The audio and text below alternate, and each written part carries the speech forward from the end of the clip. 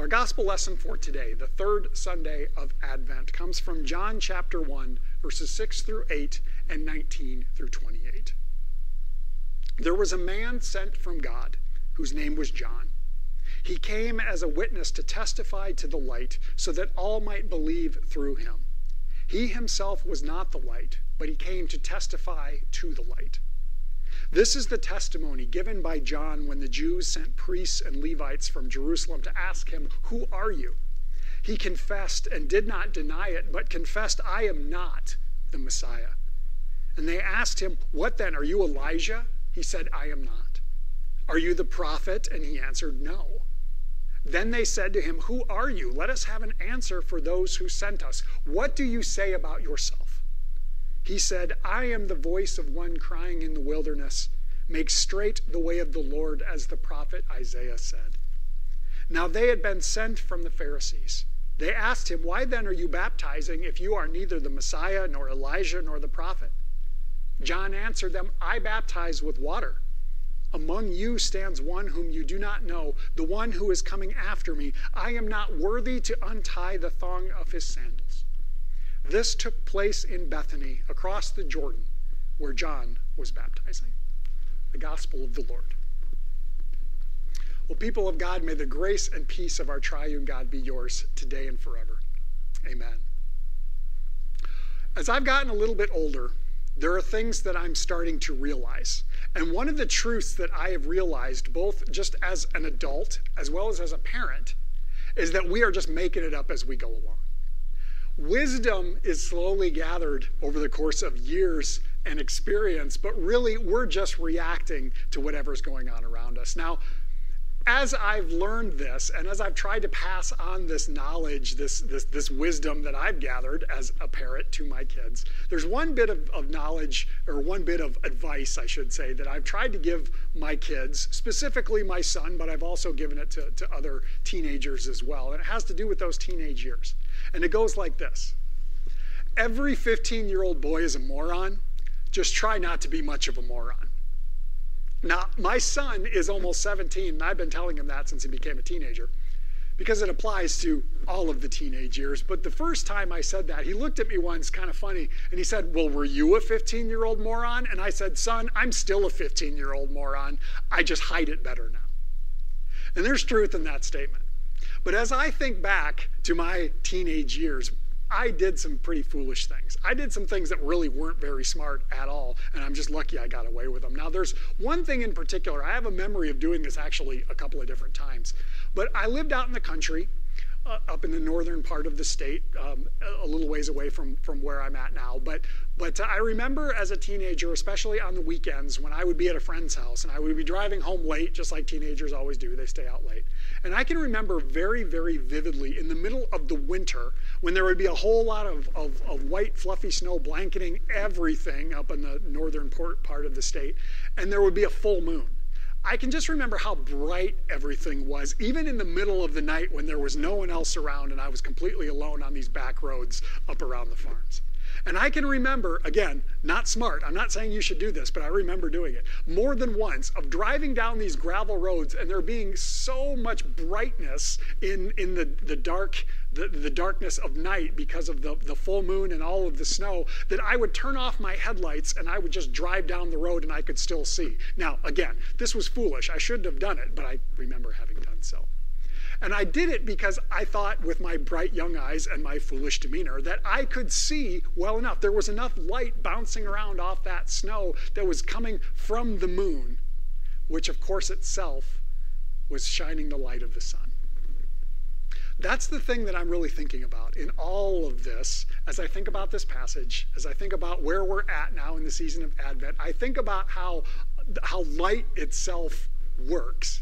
That it originates from something and then it strikes something else and bounces off, and that light that bounces off and comes and hits our eyes, somehow we can visually see it. That is how the light works. But this light that I was seeing, it didn't originate from the snow. It didn't originate from the moon. It originated from something else. Those were simply reflecting the light that was created by something else.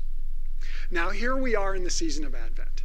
And as we wait for the coming Messiah, the celebration of Jesus' birth that we will celebrate at Christmas here in a couple of more weeks, we have featured those who came before, those things, those situations, those people who point towards the coming Messiah. Now, if you caught our video last week, this passage may sound kind of familiar. It may sound very, very similar to what we had a week ago because, of course, we had the story of John the Baptist.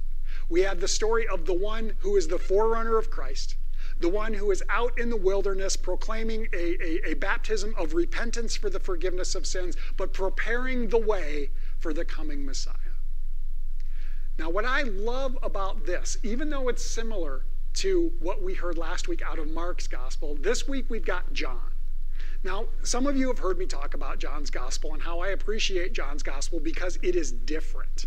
There are vast differences in what we hear about Jesus, the life and the ministry of Jesus, the Christ event, if we want to call it that, including what we have about John, that's different here in John's gospel, that's different from Matthew, Mark, and Luke.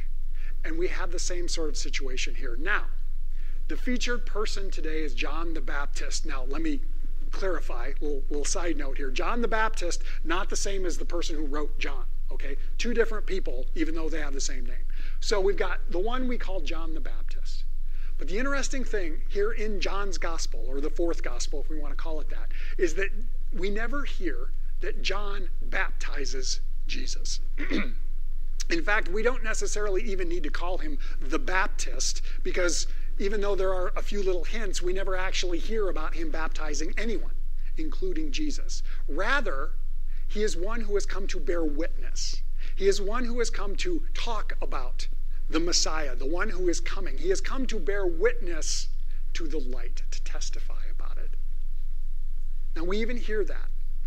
Right before this passage picks up today, we hear there was a man who came from God whose name was John. Right before that, we hear about the light which shines in the darkness and that John came to bear witness to that light. Everything that we hear about him in the fourth gospel, John is always pointing others towards the Messiah, away from himself, because he knows who he is and he knows who he is not. We hear that. Are you Elijah? No. Are you the prophet? No. Are you the Messiah? No. I'm coming to show you. That's what he was doing, constantly pointing others towards the Messiah, constantly bearing witness with his own life, with his own actions, with his own words towards the one who is to come. As we are preparing for the coming of the Messiah, we are in that same mode. We are waiting for the one who, as we think about it, past tense, Jesus has already been born, he has already lived, he has already died, he has already rose again. All of that has happened in the past.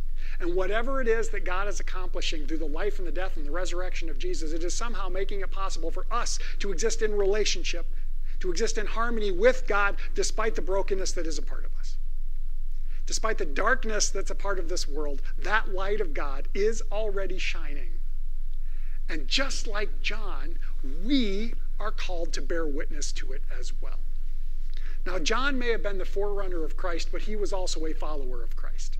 We hear about that in some of the other Gospels, that he listened, he learned from Jesus in a limited capacity, but he can be considered a follower of Christ just like we are. And if he was constantly bearing witness to the light of Christ, folks, so are we.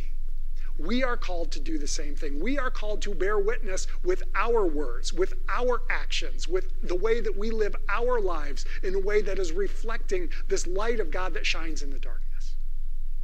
As I think about all of this and think about the ways that we do so, I think that sometimes there is this idea, or I was going to say myth. I don't think that's quite the right word, but there is this idea that you have to be someone special in order to talk about God. That you have to be given that task specifically, or you have to wear the collar, or you have to have the robes on, or you have to have the name pastor in front of your name in order to do that. But folks, that's not the case. We are all called to speak of our experience. That's what John was doing. He came to bear witness to what he had seen, and what he bears witness to is how he saw the baptism of Jesus, and with that the heavens were torn asunder, and the Holy Spirit landed upon Jesus like a dove. This is the one of whom I speak. That's what John talks about. That same Holy Spirit empowered him, John, to do this. And likewise, that same Holy Spirit empowers all of us. Now, we proclaim that the Holy Spirit is a gift of baptism, that we receive it in the waters of baptism. And while that is true, I also believe that that Holy Spirit empowers whoever God chooses. And whoever is empowered by God, whoever is affected by the gospel, whoever finds joy in the presence of God in their lives, we are all called to share it. All of us.